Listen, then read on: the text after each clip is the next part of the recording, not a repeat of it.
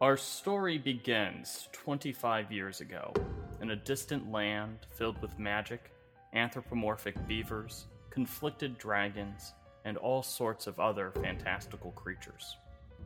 Every intelligent creature in the world heard the Voice, a psychic broadcast that promised unlimited wealth and power to whoever could break the Seven Seals.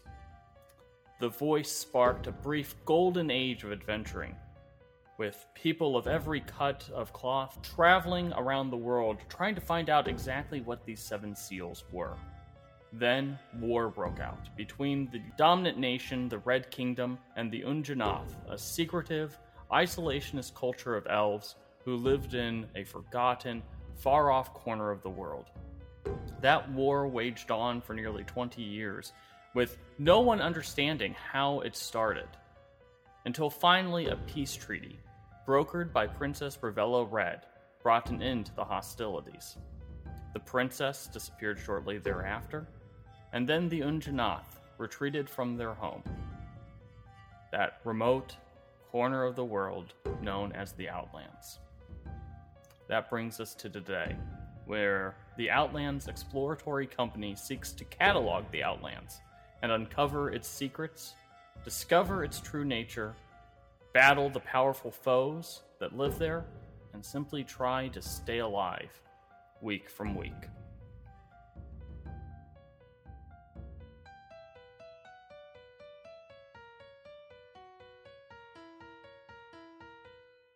Welcome back to the Outlands, everyone. My name is Christian Hoffer, and you are listening to Tales from the Outlands. This is a unique D&D podcast in which me, my co-host Luke Herr, and another guest of the week discuss a 18-person Dungeons & Dragons campaign that we run 3 nights a week. So this week, our guest is Mike Bartlett. Good evening, everybody. Good evening. Hello. Mike plays, well, we'll talk about who Mike plays in a bit. It's complicated, and you'll find out rather quickly as to why that is. This podcast has 3 parts, maybe 2 this week, maybe 3. We'll see how much talking we do. So we start off by talking, by having recaps of the past few sessions, catching you up on what's been going on in the Outlands, this mysterious region that the Outlands Exploratory Company is, well, exploring. Then we're going to go and do a character spotlight about Mike's character, and also Luke as well, as Mike and Luke's characters are intrinsically connected at this point, and once again, you'll find out why. And then we will end with a deep dive. This week, since we have a lot to talk about, the deep dive may or may not happen. We'll see what happens. As a note, before we dive in, we do have our own website now.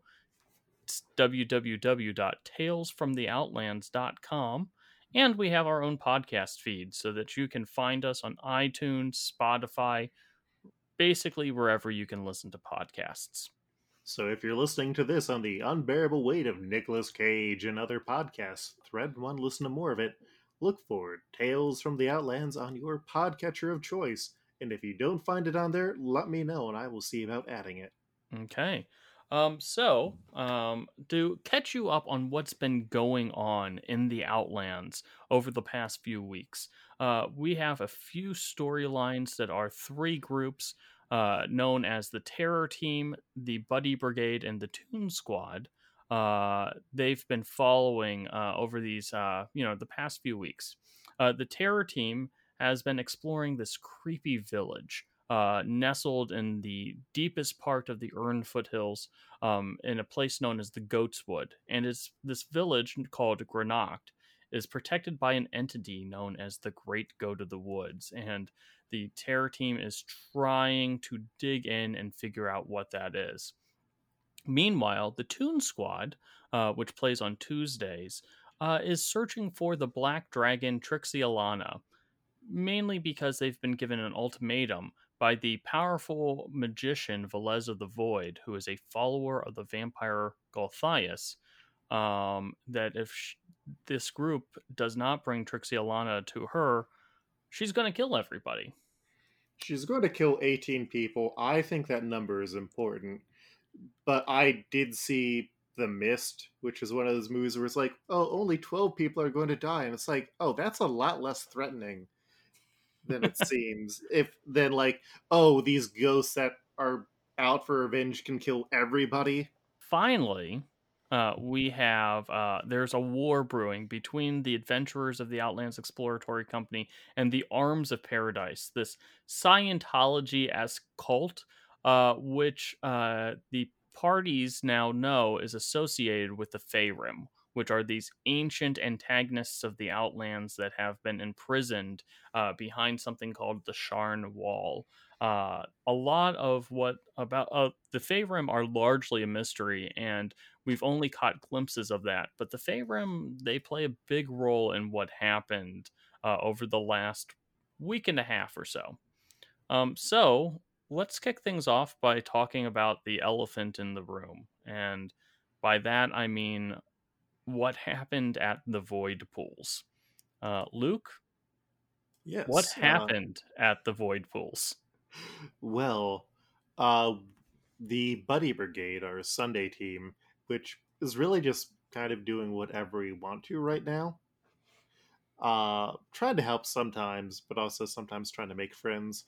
We decided to go to the Void Pools to both look for Trixie Alana and also to try and find out some more about Velas of the Void, because Cleaver is one of the people who directly influenced Velas's reaction, both in that she vomited destroying priceless artifacts and also talked everybody out from being murdered back in the tomb right then and there.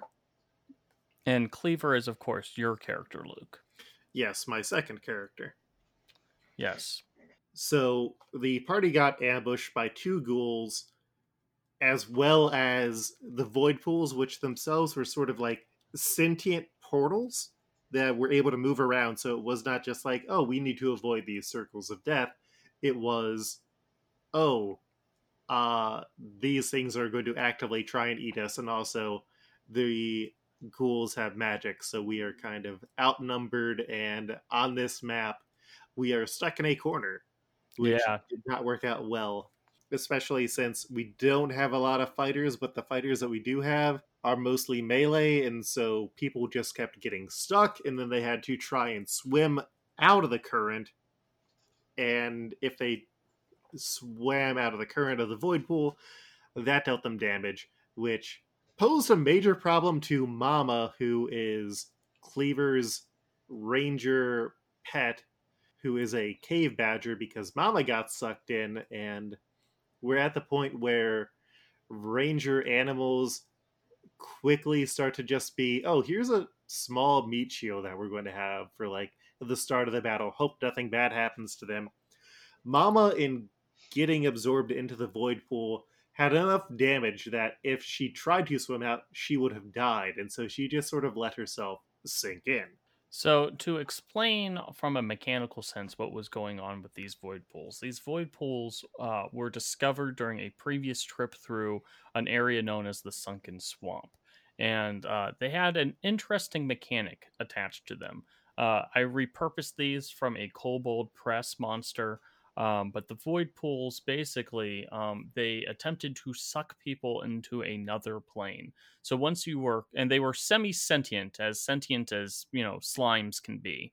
So once a person got sucked into the void pool, you could try to resist the pool of the void itself, thus taking necrotic damage. But that allowed you to try to pull yourself out of the void pool. If you didn't resist, you would get sucked further into the void. You wouldn't suffocate, you wouldn't take any damage, but if you lasted 3 turns inside the void pool itself, well, what would end up happening? Either one of you can answer because it happened to both of you. You end up in a jail cell at the bottom of the void pool, which happened to Mama first, And then Cleaver got sucked in, saw that her companion was in, and just dove down into the pool itself and figured, oh, once I get to the bottom of this, I'll find a way out. That did not happen. And So then, yeah, it was not great. The party ended up having to run away, not before, though, Malkador decided to try and be a hero and find out what happened. Well, so we were able to dispatch the ghouls without too much difficulty, and by that point we were able to outrun the oozes. But Latorin had fallen pretty deep in, and she had seen Mama, and I was in the ooze at one point and gotten out, and had also seen both of you in this other plane. And I mean, Malpador was really, we tried to think of some different ways. Could we put a rope into the ooze and get a rope in down through the portal? The oozes would not take the rope. We tried using Mage Hand and rope. That also didn't work. So Malpador really thought, he took a little bit of a leap of faith there and went in after Cleaver, in part because he had a pretty decent idea of where the portal was.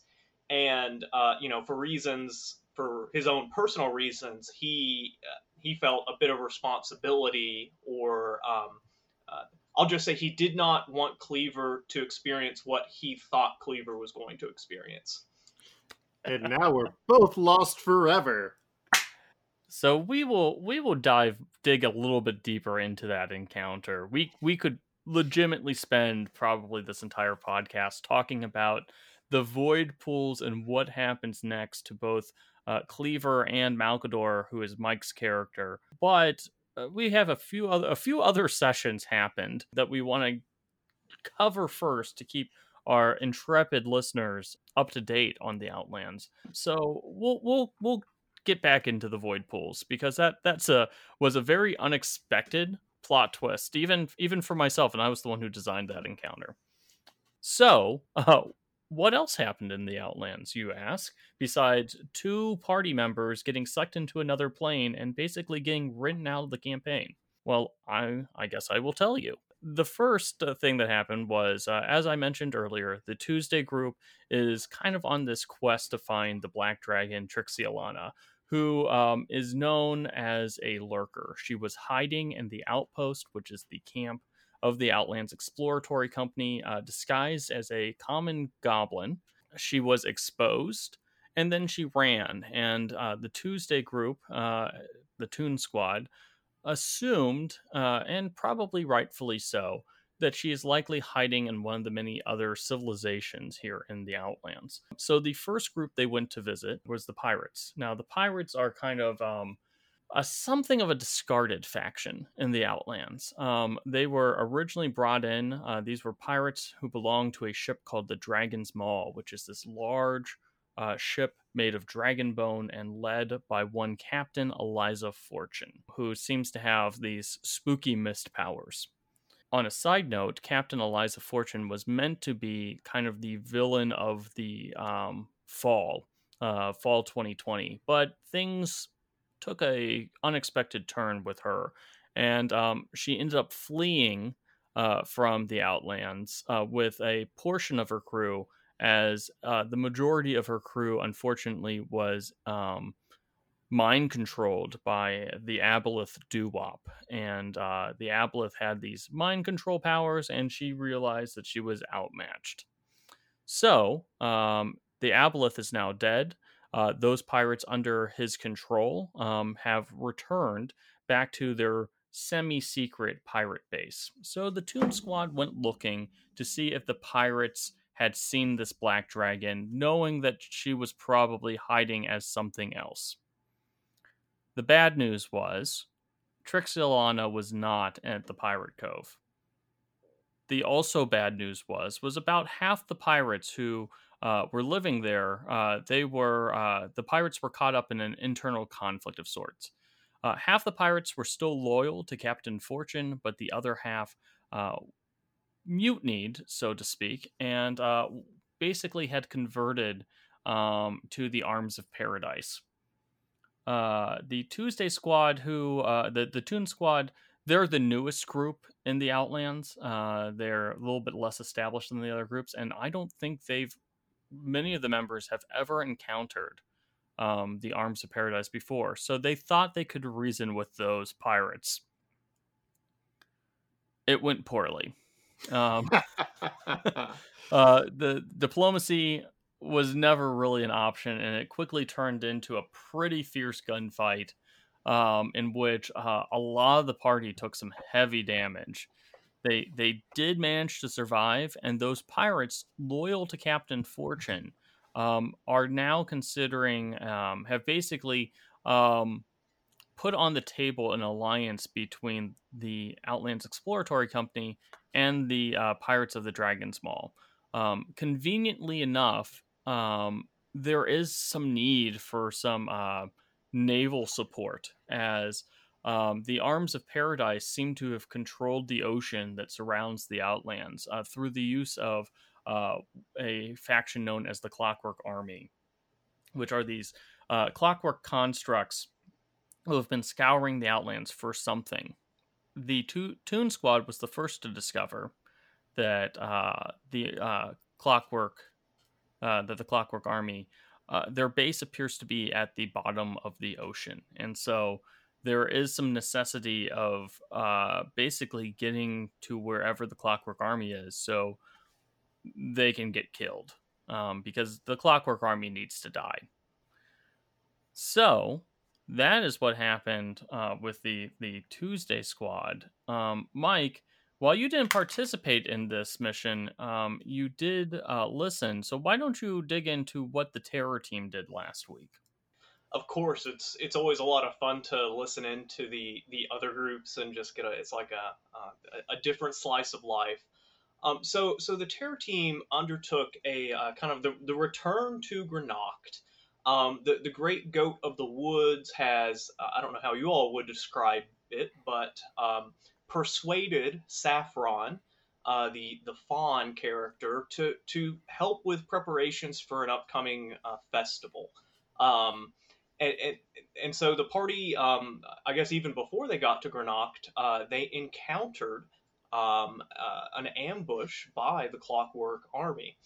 This was very interesting. Just the week before. Did I get that right? A point of order. It was actually Arms of Paradise cultists right. wielding Clockwork Army weaponry. And so they were taking the same path they had the week before, where they had destroyed an Arms of Paradise caravan and encountered the Arms of Paradise wielding some kind of clockwork contraption that was, I don't know, a fireball bazooka. Very unpleasant. But they were able to make their way through and dispatch that threat. They eventually made it to the village, and the villagers had requested that they head to a sacred fountain and recover. You're going to have to refresh my memory, Christian, on exactly what artifact it was. But there were some go ahead. Well, so the Friday group, they were just kind of summoned to clear out these dogs.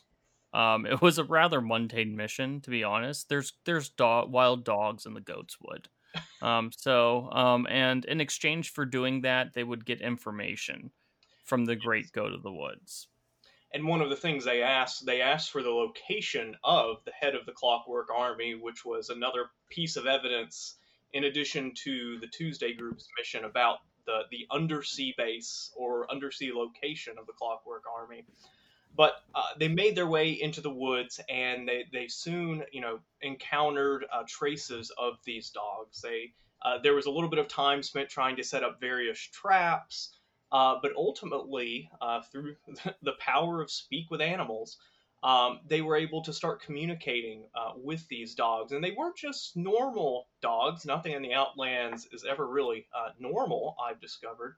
But they were almost somewhat misshapen, limping strangely. These were not normal dogs, but they were intelligent, and once the party was able to communicate them, they were the dogs were able to take them to their master, who turned out to be none other than what had up until this point been a very mysterious character, and that was the Bone Taker. So all of the parties have encountered various shambling bone creations and various monstrosities, and the Terror Team was the first to actually kind of make contact with the Bone Taker itself, or at least an avatar of it. And they really gathered some very interesting information. First, the Bone Taker was in this part of the world because it was trying to strike an alliance with the Great Goat of the Woods. And as the Terror Team dug into that, they made a couple of big revelations.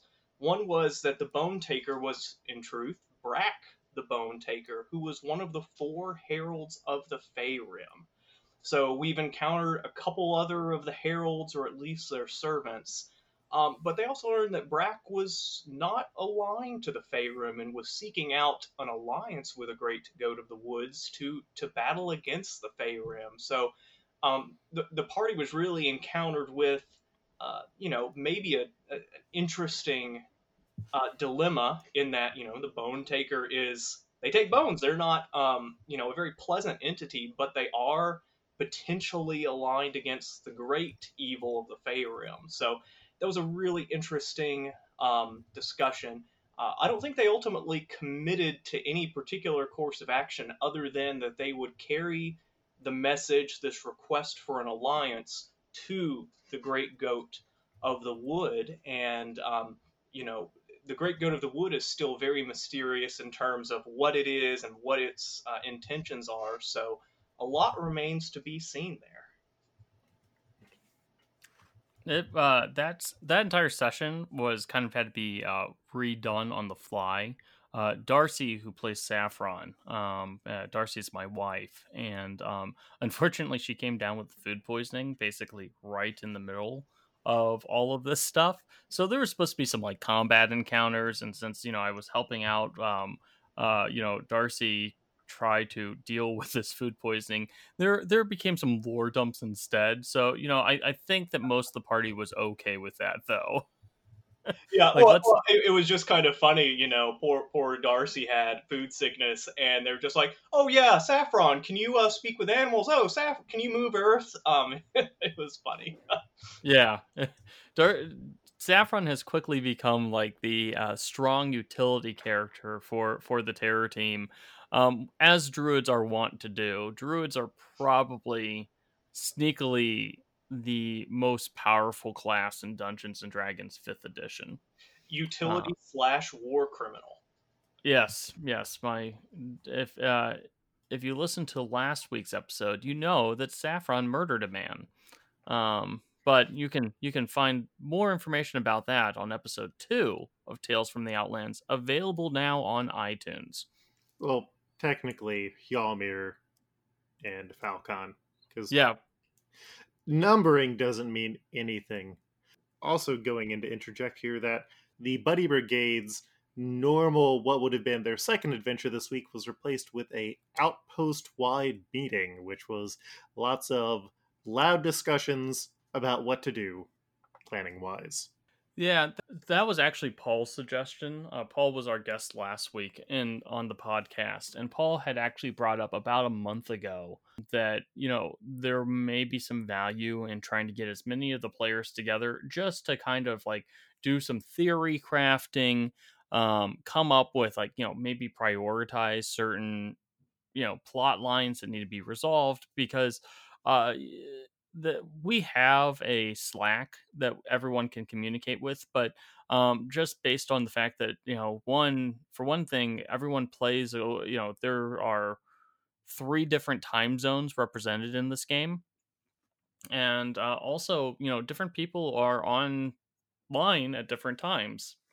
So some of the communication between the different parties could be a little bit better, and so that meeting was designed, and we're going to hold it about once a month just to try to make sure everyone's on the same page. And I think it turned out a lot of like valuable information. Like some people put some things together that wouldn't have been put together otherwise. There was I think people kind of like figured out like who's on the company side, who's not on the company side. There was some points of contention, but I think that was a valuable meeting. I recommend, just as a dungeon master, that everyone, like, every once in a while, have your players actually like sit down, like, you can frame it at like around a fire, nothing's about to come out and jump at them. Maybe they're at a tavern, and just talk, you know like come up with strategy about what the player should really do next. It usually bears fruit. But anyways, As a player, it was very helpful. Just to even sit down and kind of lay out that, oh yeah, there are about 30 plus factions that we need to get a handle on, and to start, figuring out what our plans are. We went from a conspiracy board to a conspiracy spreadsheet, yeah. and we got to unveil our new characters. We'll talk a little bit more about that here in a little bit, though. Let's wrap up the recaps first. So, Mhm. because the Sunday group didn't have a session, we actually jumped into back over to the Toon Squad, the Tuesday group, and this was actually like low key the biggest session of the last like 2 weeks. Like, yeah, sure, Malkador and Cleaver are stuck in another dimension, psh, whatever. The Tuesday squad, the Toon Squad, they really found themselves in the thick of it. Um, After failing to find Trixie Alana and the pirates, they visited the Crab Folk, which live on the Vermilion Beaches. The Crab Folk were originally enemies of the Outlands Exploratory Company, but now they are one of the more steadfast allies. Members of the company realized why the Crab Folk were hostile and resolved it, and now the company and the Crab Folk are friends. So they went to this friendly camp and discovered that the Crab Folk, who are usually these like semi-nomadic people, they build sand castles, they live in them for a bit, and then they move on. And the Crab Folk had all gathered together in one place, which was strange. And they learned the reason why was because the Crab Folk had an innate sense that there was a Faerun loose in the Outlands. Now, in our campaign, the Crab Folk, which are an established D&D monster class, I suppose, in our campaign, the Crab Folk were created by Falcon. Falcon is kind of the central deity to the Outlands, and Falcon created the Crab Folk to serve as soldiers in his war against the Faerun. And so, as part of that, they have they have this innate ability to sense when Faerun are present, and they knew that a Faerun was somewhere in the Outlands. Shortly after establishing that Trixie Alana was not amongst the Crab Folk, the encampment was attacked by these insectoid creatures known as Eye Eaters. Um, the party was not prepared for just how hard those Eye Eaters hit. And unfortunately, one member of the party learned why they were called Eye Eaters. The cleric Kaylin lost her eye and nearly died while fighting the Eye Eaters, if not for the fact that the party's wizard Ferris used a one-time use reroll, which was given to him by avatars of a cat god. Very complicated. We'll talk about that some other time. But basically, if Ferris hadn't forced me to re-roll an attack, Kaylin would have been auto-killed. She was dead. Instead, she only lost an eye. So, I think people will take that trade off. The Eye Eaters were eventually driven back out of the encampment. Many eyes were lost, several crab folk were lost, and then it happened. A Faerun appeared above the crab folk encampment. Now, the Faerun, these are established Dungeons and Dragons monsters. They are most commonly associated with oh shoot, I can't remember basically they were found in the ancient past of the Forgotten Realms, and they are these windsock-like creatures with 4 arms, no eyes, a large mouth filled with teeth, and what appear to be petals that line the outside of their mouth. Very nasty creatures that can actually consume magic. And one of these had appeared over the Crabfolk encampment, the first time a Faerun has appeared in the Outlands in thousands of years. And it issued a warning to the Crabfolk, basically to stay out of the Faerun's business, to not rise up against it, to basically remain spectators. In the aftermath of that, after the Faerun moved away from the encampment and basically the Crabfolk sort of regained their senses, the Crabfolk took up the Toon Squad's offer of moving their encampment to be closer to the outpost, thus increasing the size of this small city made up of different factions, including the company itself, and just basically increase the population by a few hundred. So, that was certainly a session. I mean, Christian, at the rate we're going to be an entirely sea-based campaign in another 6 months. Don't even get me started about that. Oh man, let me tell you something about the ocean and the Outlands. This is a landlocked campaign, and this Tuesday group, because one player, he actually in real life he owns a boat, and so he decided that his character also has a boat, and by God, has he found a way to use that damn boat almost every week. It's quite frankly, it's impressive. Chekhov's boat. I'm gonna sink that boat. I'm gonna sink it. I'm gonna sink it hard. No, we just got to give it wings and make the transition to Spelljammer. Spelljammer, my favorite of the D&D campaign settings. In case you haven't figured this out, if you've been listening to this campaign, this podcast for a couple of episodes, this campaign cribs heavily from a few different established Dungeons and Dragons things. The biggest one actually is Planescape, as the Outlands is a confluence of the planes. But we have to take our own twist on it. If I were to do Spelljammer, we would certainly have our own twist on that as well. But enough about Spelljammer. Let's return to the elephant in the room. And I am, of course, once again talking about Mike, Luke. Your characters are gone. Hell yeah. So I suppose we should begin so that you can properly mourn the loss of Malcador. Mike, why don't you briefly describe who Malcador was? Yeah, I love Warlocks. Warlocks are one of probably my favorite class in 5th edition. I love their versatility and so forth, but I wanted to play a Warlock that was maybe a little bit different. Some would say horribly unoptimized. So Malcador is, among other things, a Warlock without Eldritch Blast.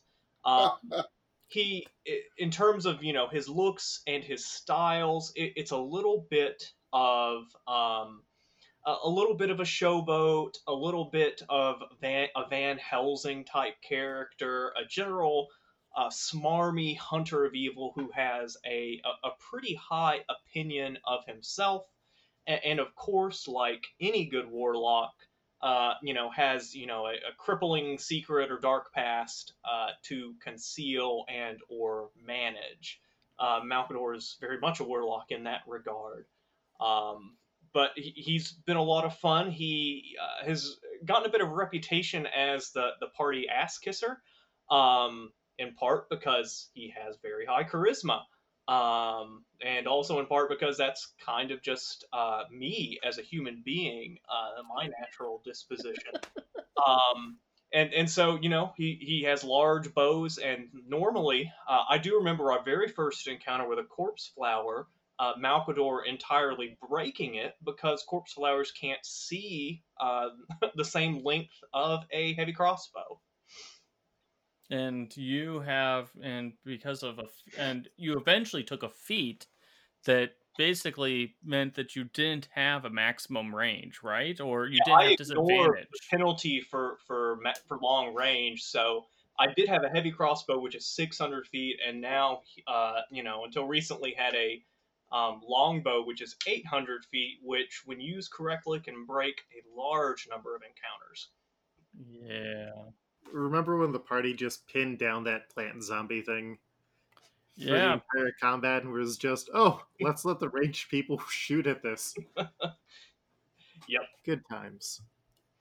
Yeah, Malkador was one of my personal favorite characters. I always appreciated that Malkador treated my powerhouses with the proper like deference and respect. Like in Dungeons and Dragons campaigns, like as a DM, you try to establish threats that actually make the party worried, of course, because of how the nature of Dungeons and Dragons and the reputation that the game gets. Because a lot of time people just want to laugh around and joke and stuff like that. They quickly defang those threats. That happens in the Outlands as well. But Malkador always found a way to flatter and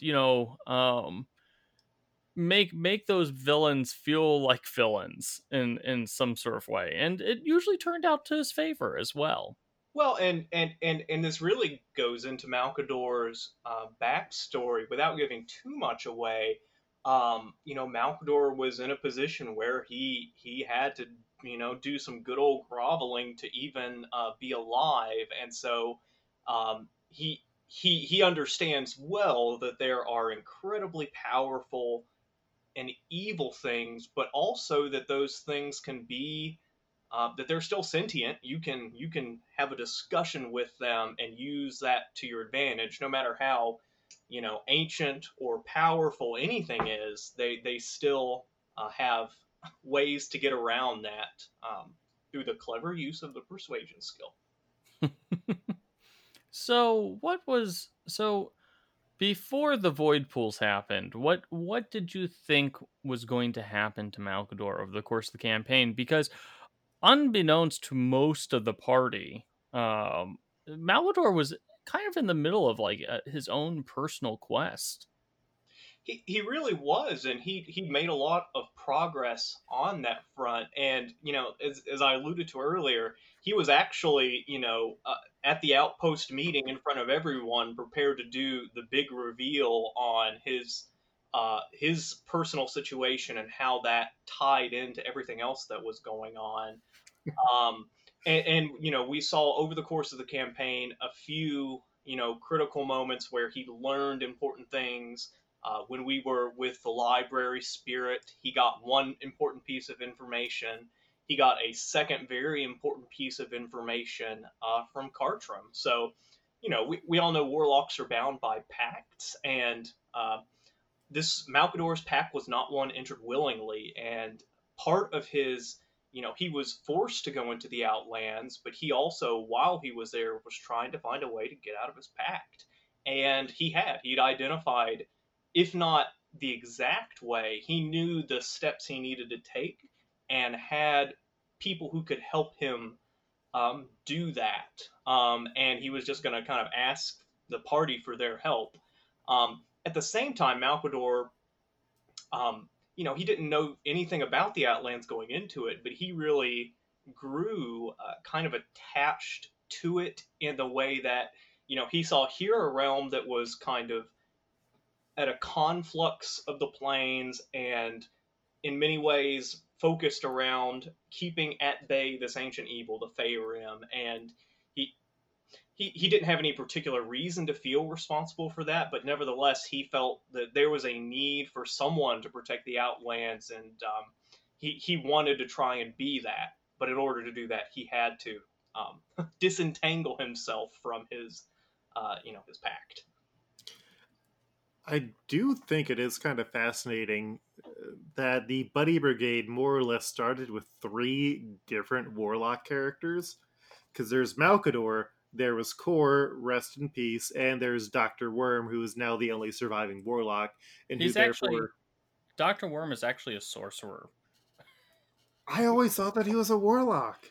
Part of that is because when the player who plays Dr. Worm, this is actually his first D&D campaign. He's never played D&D before, and so his first time he didn't really know what was going on. He kind of got thrown into a very intense session, as we alluded to last week.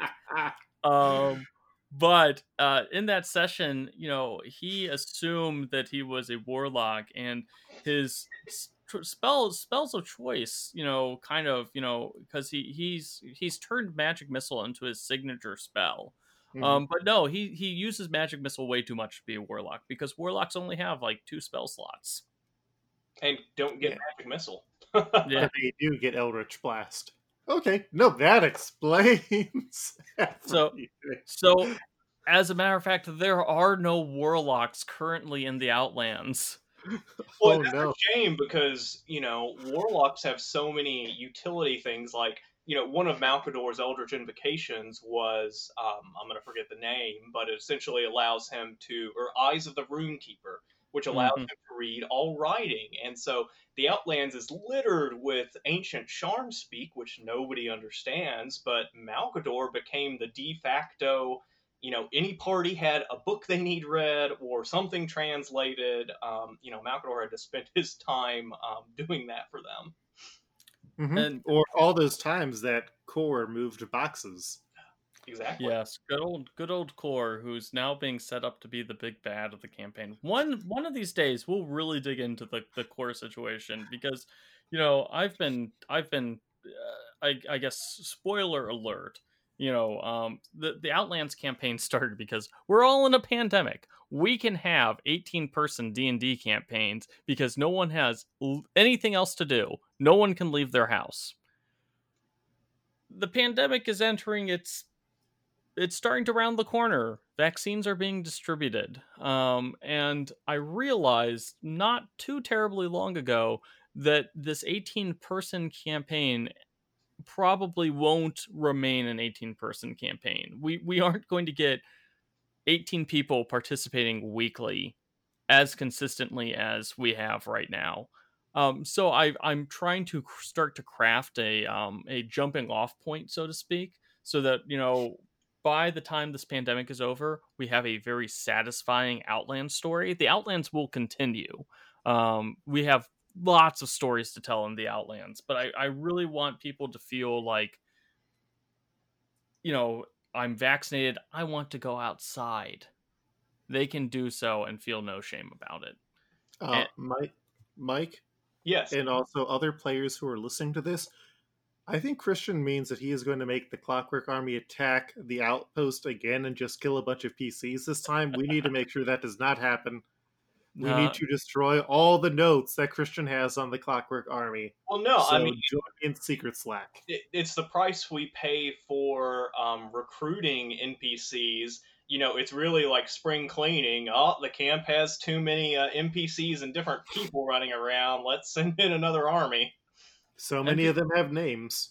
NPCs only have 2 purposes: to give players lore and to make players feel sad when they die.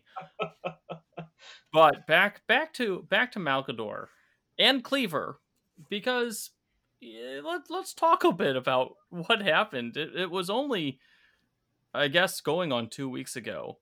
Malkador and Cleaver are both gone from the Outlands. They are no longer in the Outlands. They are in another plane of existence.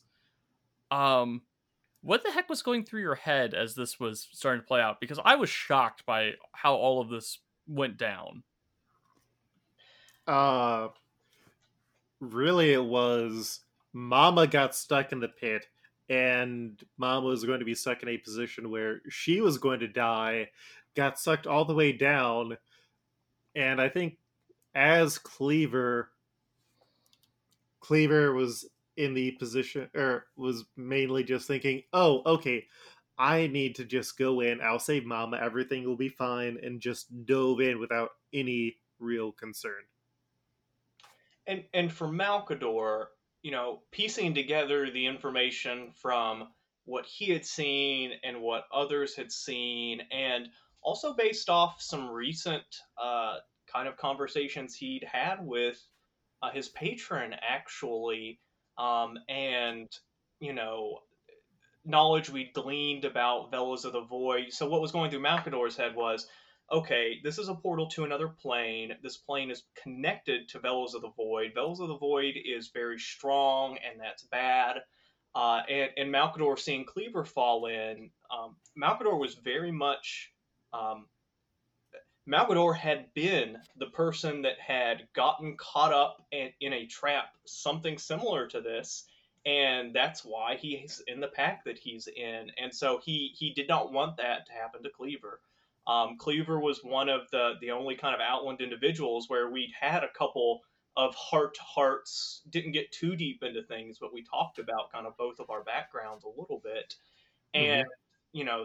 so he felt maybe more strongly about Cleaver than others, and didn't want Cleaver to end up in the same fate. So it was part that, and it was also partly, Malkador's supreme confidence in his own abilities to be able to just talk his way out of whatever it was on the other side of that portal.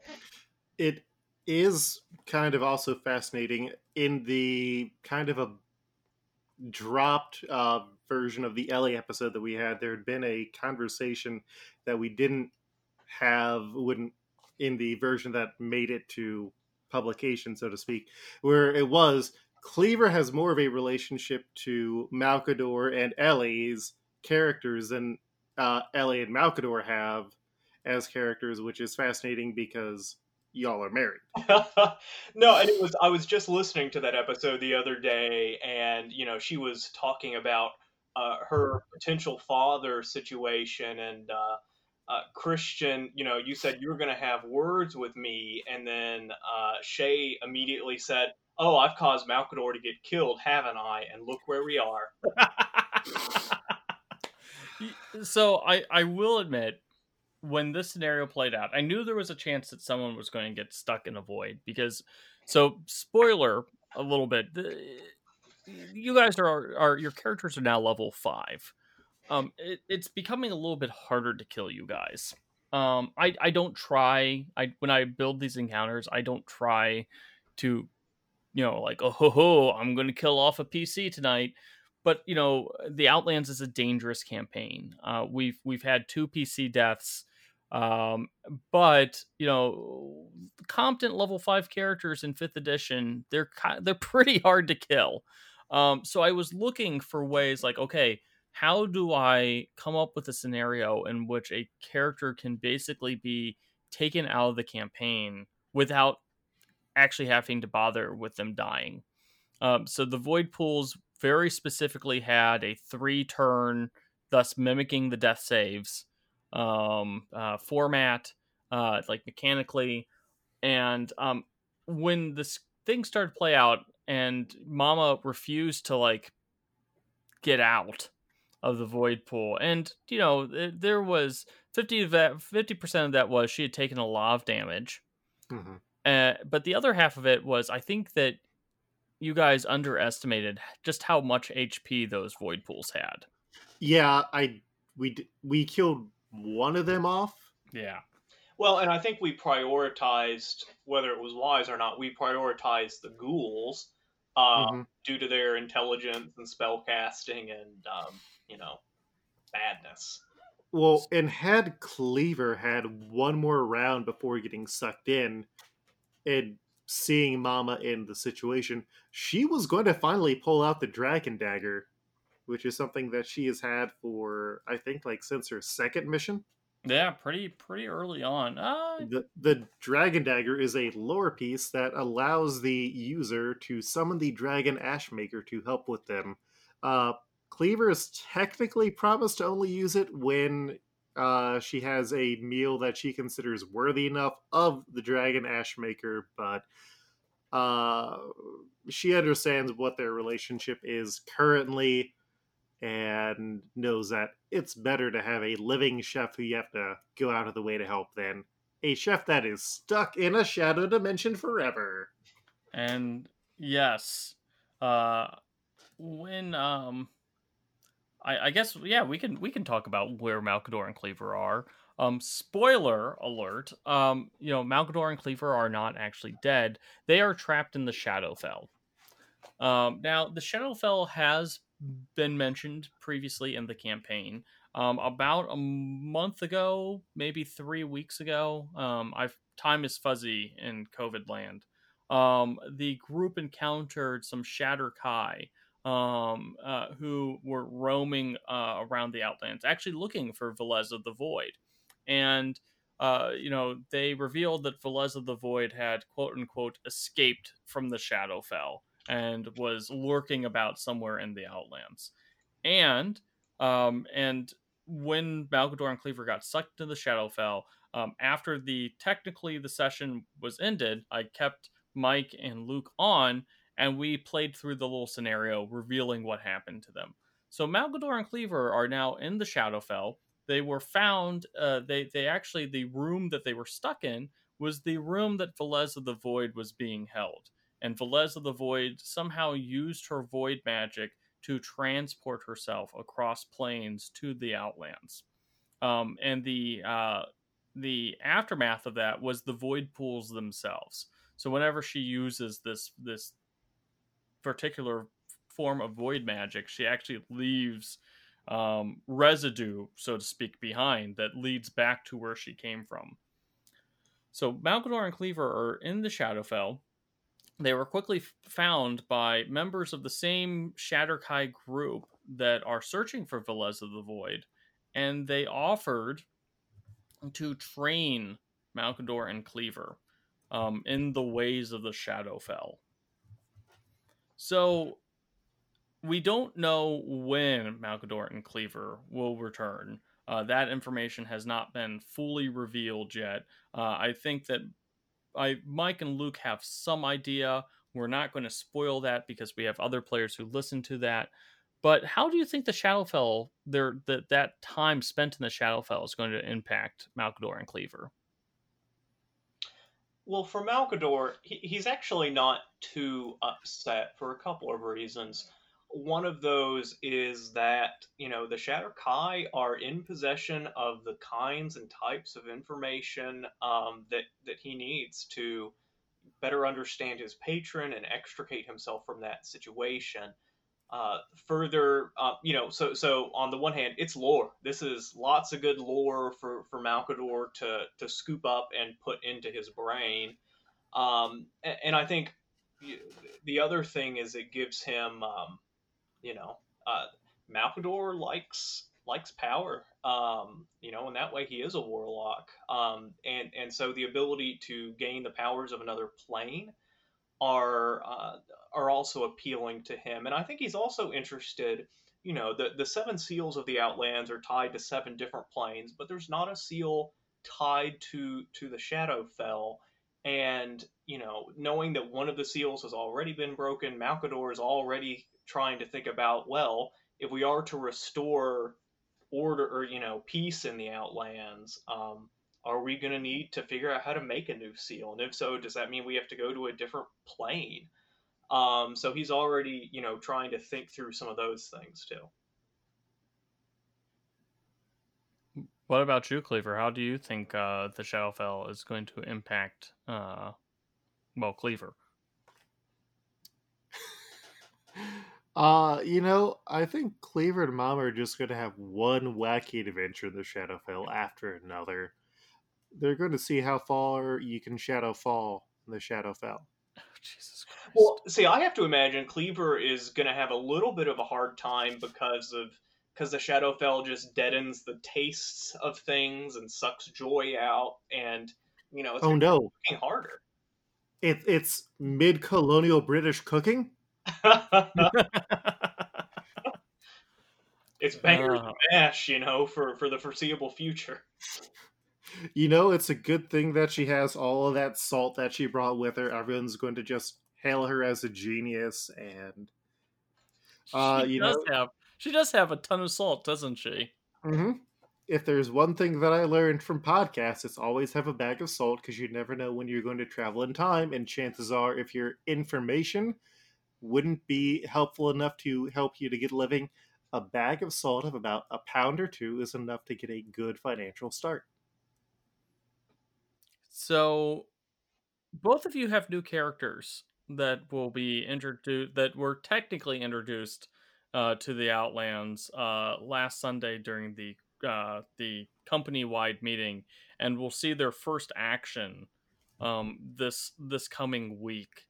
Um, we'll talk more about those two new characters on our next episode, but now hypothetically, Malkador and Cleaver aren't dead. There's a good chance they're going to come back and be reintroduced to the campaign at some point. Do you think that you'll go back to Malkador and Cleaver when they return? Definitely. I think Cleaver is probably going to come out changed depending on how long it takes and how she leaves, but I think it's going to be something where there are some stories that are Cleaver stories, and there are some stories where it's going to be my new boy Flop Arm stories. Yeah, I think Flop Arm's an icon and immediate fan favorite. Mm-hmm. For me, yeah, I think that Malkador will definitely be back in the spotlight. If for no other reason than to drag the party into resolving my own personal issues, which will be barrels of fun. I can assure everybody. But I'm excited for Illyria too. This is kind of a very and Christian, I think this is a really good kind of like low cost way to try out other characters because like many Dungeons and Dragons players, I always have like 3 or 4 or 5 concepts or backup characters at any point in time, and this gives me a chance to try Illyria out and see kind of where she leads and uh, actually have someone with a decent AC for the Buddy Brigade. Yeah, that's Yeah, true. Well, and you have healing abilities, correct? Yeah, healing. We got magic items. We got healing. We got an AC of 20. We got other spells too. That's, I mean, just having healing. Now, Cleaver eventually, in recent weeks since she leveled up, Cleaver could heal, but um, well, Flop the Arm can heal as well. yeah. So we went from having Cleaver relying on Cleaver to do all the healing to actually having hypothetical healers in the party. What a shift! Mm-hmm. What a and this is the second time that a group has lost multiple members. When the terror team lost a character, the rogue Cicatrix, she died during a boss fight, and in the aftermath of that, Darcy decided to retire her first character, who was an arcane archer. She liked the character, but she did not like the fighter class because the fighter class, they do one thing. They're a kind of boring class. They fight. So she swapped it out with a druid, and yeah. So both Saffron and the other new character Roka, who's a barbarian, both made their debuts in the session that actually introduced the Clockwork Army. And so now we're going to have basically another one of those type of missions in which 1/3 of the party has been swapped out for new characters. Um, yeah, so it'll be interesting. I'm really looking forward to Sunday. We're going to move on to our deep dive, which is we're going to talk about the Feywild. Now, the Feywild plays a pretty big role in the Outlands. And Mike, you were the one who chose the Feywild as our deep dive subject. So why did you pick the Feywild? Yeah, the Feywild is interesting, but well, not only has it directly led to the deaths of one character so far, it's the plane we have traveled to the most. At least the Buddy Brigade has had several Feywild adventures or Fey adjacent adventures, including the infamous maze. the Wicker Maze. But also, from a Malkador perspective, he is somewhat interested in the Feywild, in part because it's one of the seals. We know there is a seal connected to the Feywild, and that's one of the seals we know the least about. But also because of the Gridded One. Malkador is a character that values, particularly because of the nature of his relationship with his patron, he really values freedom. So that's why, for example, when Malkador got trapped by the bank, that was probably the maddest people have seen him, because he just doesn't like to be deprived of his freedom. So he's really interested in the freedom that the Gridded One seems to live. This beautiful orange archfey. Those were, a couple of my reasons. Now, wait a second. Did I hear you correctly, Mike? Did you say the Gritted One? A large, furry, orange archfey? Not only large and orange, but huge eyes that stare into and beyond your soul, and a large, one would say, perhaps belly that can move in a very novel fashion. Who knows what Christian will come up with next? Mm-hmm. I mean, I know as the creator of the Gridded One, I was, that's a wholly original character. And Do not steal. it is most certainly not a beloved mascot, not only of the Philadelphia Flyers, but also of America herself. I've, of course, speaking about Gritty, um, who is indeed the Gridded One. It's just straight up. We're not even trying to hide it. The Gridded One is Gritty. Long may he reign. Yeah. Mm-hmm. This actually.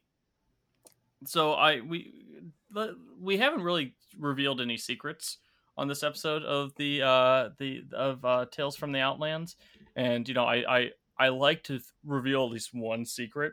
So, Mike, do you want to talk about the origins of the Gridded One for a moment? You may have to remind me. Are you talking about when we first met the Gridded One? Oh, it was before the Gridded One. So you on our Slack. This was, I believe, this was Election Day 2020. So let's dial it back a little bit. Election Day 2020. America was on the precipice of ruin and chaos and just a total and complete collapse. And then in Philadelphia, he emerged. Gritty saved America. Actually, the city of Philadelphia, was the turning point in the Pennsylvania election. And as those votes came in, the good people of America turned to a savior, Gritty. And when we were making a bunch of Gritty memes on Slack, and you shot me a message asking if you could make Gritty your new warlock patron. That's right.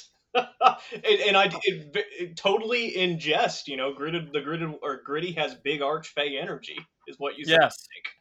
Yes. And so you guys were getting ready to go into the Feywild. I was going to introduce another archfey. I can't even remember what it was. But when you made that joke, I'm like, yeah, I can do that. And so, and also, I think the Gridded One probably had the best entrance of any NPC of the campaign so far. So we'll talk about that, because that ties into why the Feywild is so interesting in our campaign. The Feywild is not ruled by the Archfey. Now, traditionally in D&D lore and elsewhere, the Feywild is not exactly unique to Dungeons and Dragons. The Feywild seems to be controlled by the Archfey, these capricious lords of high magic, that represent you like your Titanias, your Oberons, your Unseelie courts. In our campaign, the Archfey lost a rather brutal war to a colony of mind flayers. the iconic Dungeons and Dragons monsters who have psionic abilities and like to eat brains. The Shadow Court, as they became known, the Mind Flayers kind of took on the identity of some of these Archfey, or now somehow possess that Archfey energy, so to speak. And they've become the Shadow Court, and they've basically turned the Feywild into this realm of horrors. Like the best description I can think of is like big killer clowns from outer space. A You clown. know, yeah, just everything's awful, and it's all in this like kind of sadistic, manic sense. So the Buddy Brigade went into the Feywild for a couple of reasons, and they encountered a member of the Shadow Court. Now, the first time they encountered the Shadow Court, a member of the Buddy Brigade died. Core got a Mind Flare tadpole stuck in his head. So they were really playing with fire, and it looked like it was going to happen again. The member of the Shadow Court, a Mind Flayer, cornered the wizard Ferris. Ferris being a gnome, and he was gone. Just absolutely 100%. He was dead. Yeah, that was an incredibly tense session. We started with poor Ellie having a Fey steal a bone from her finger in exchange for safeguarding a weird flower. And then, we have to watch in horror as Ferris is 2 seconds away from becoming a gnome Slurpee. And who should come and rescue Ferris from certain death? Like, guaranteed 100% he's dead.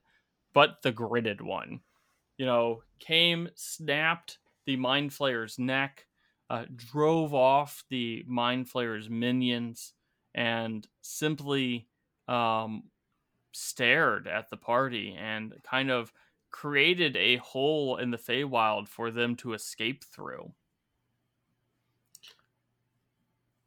And those events also led into the great Tarst Oh, Jesus. problem. Yeah.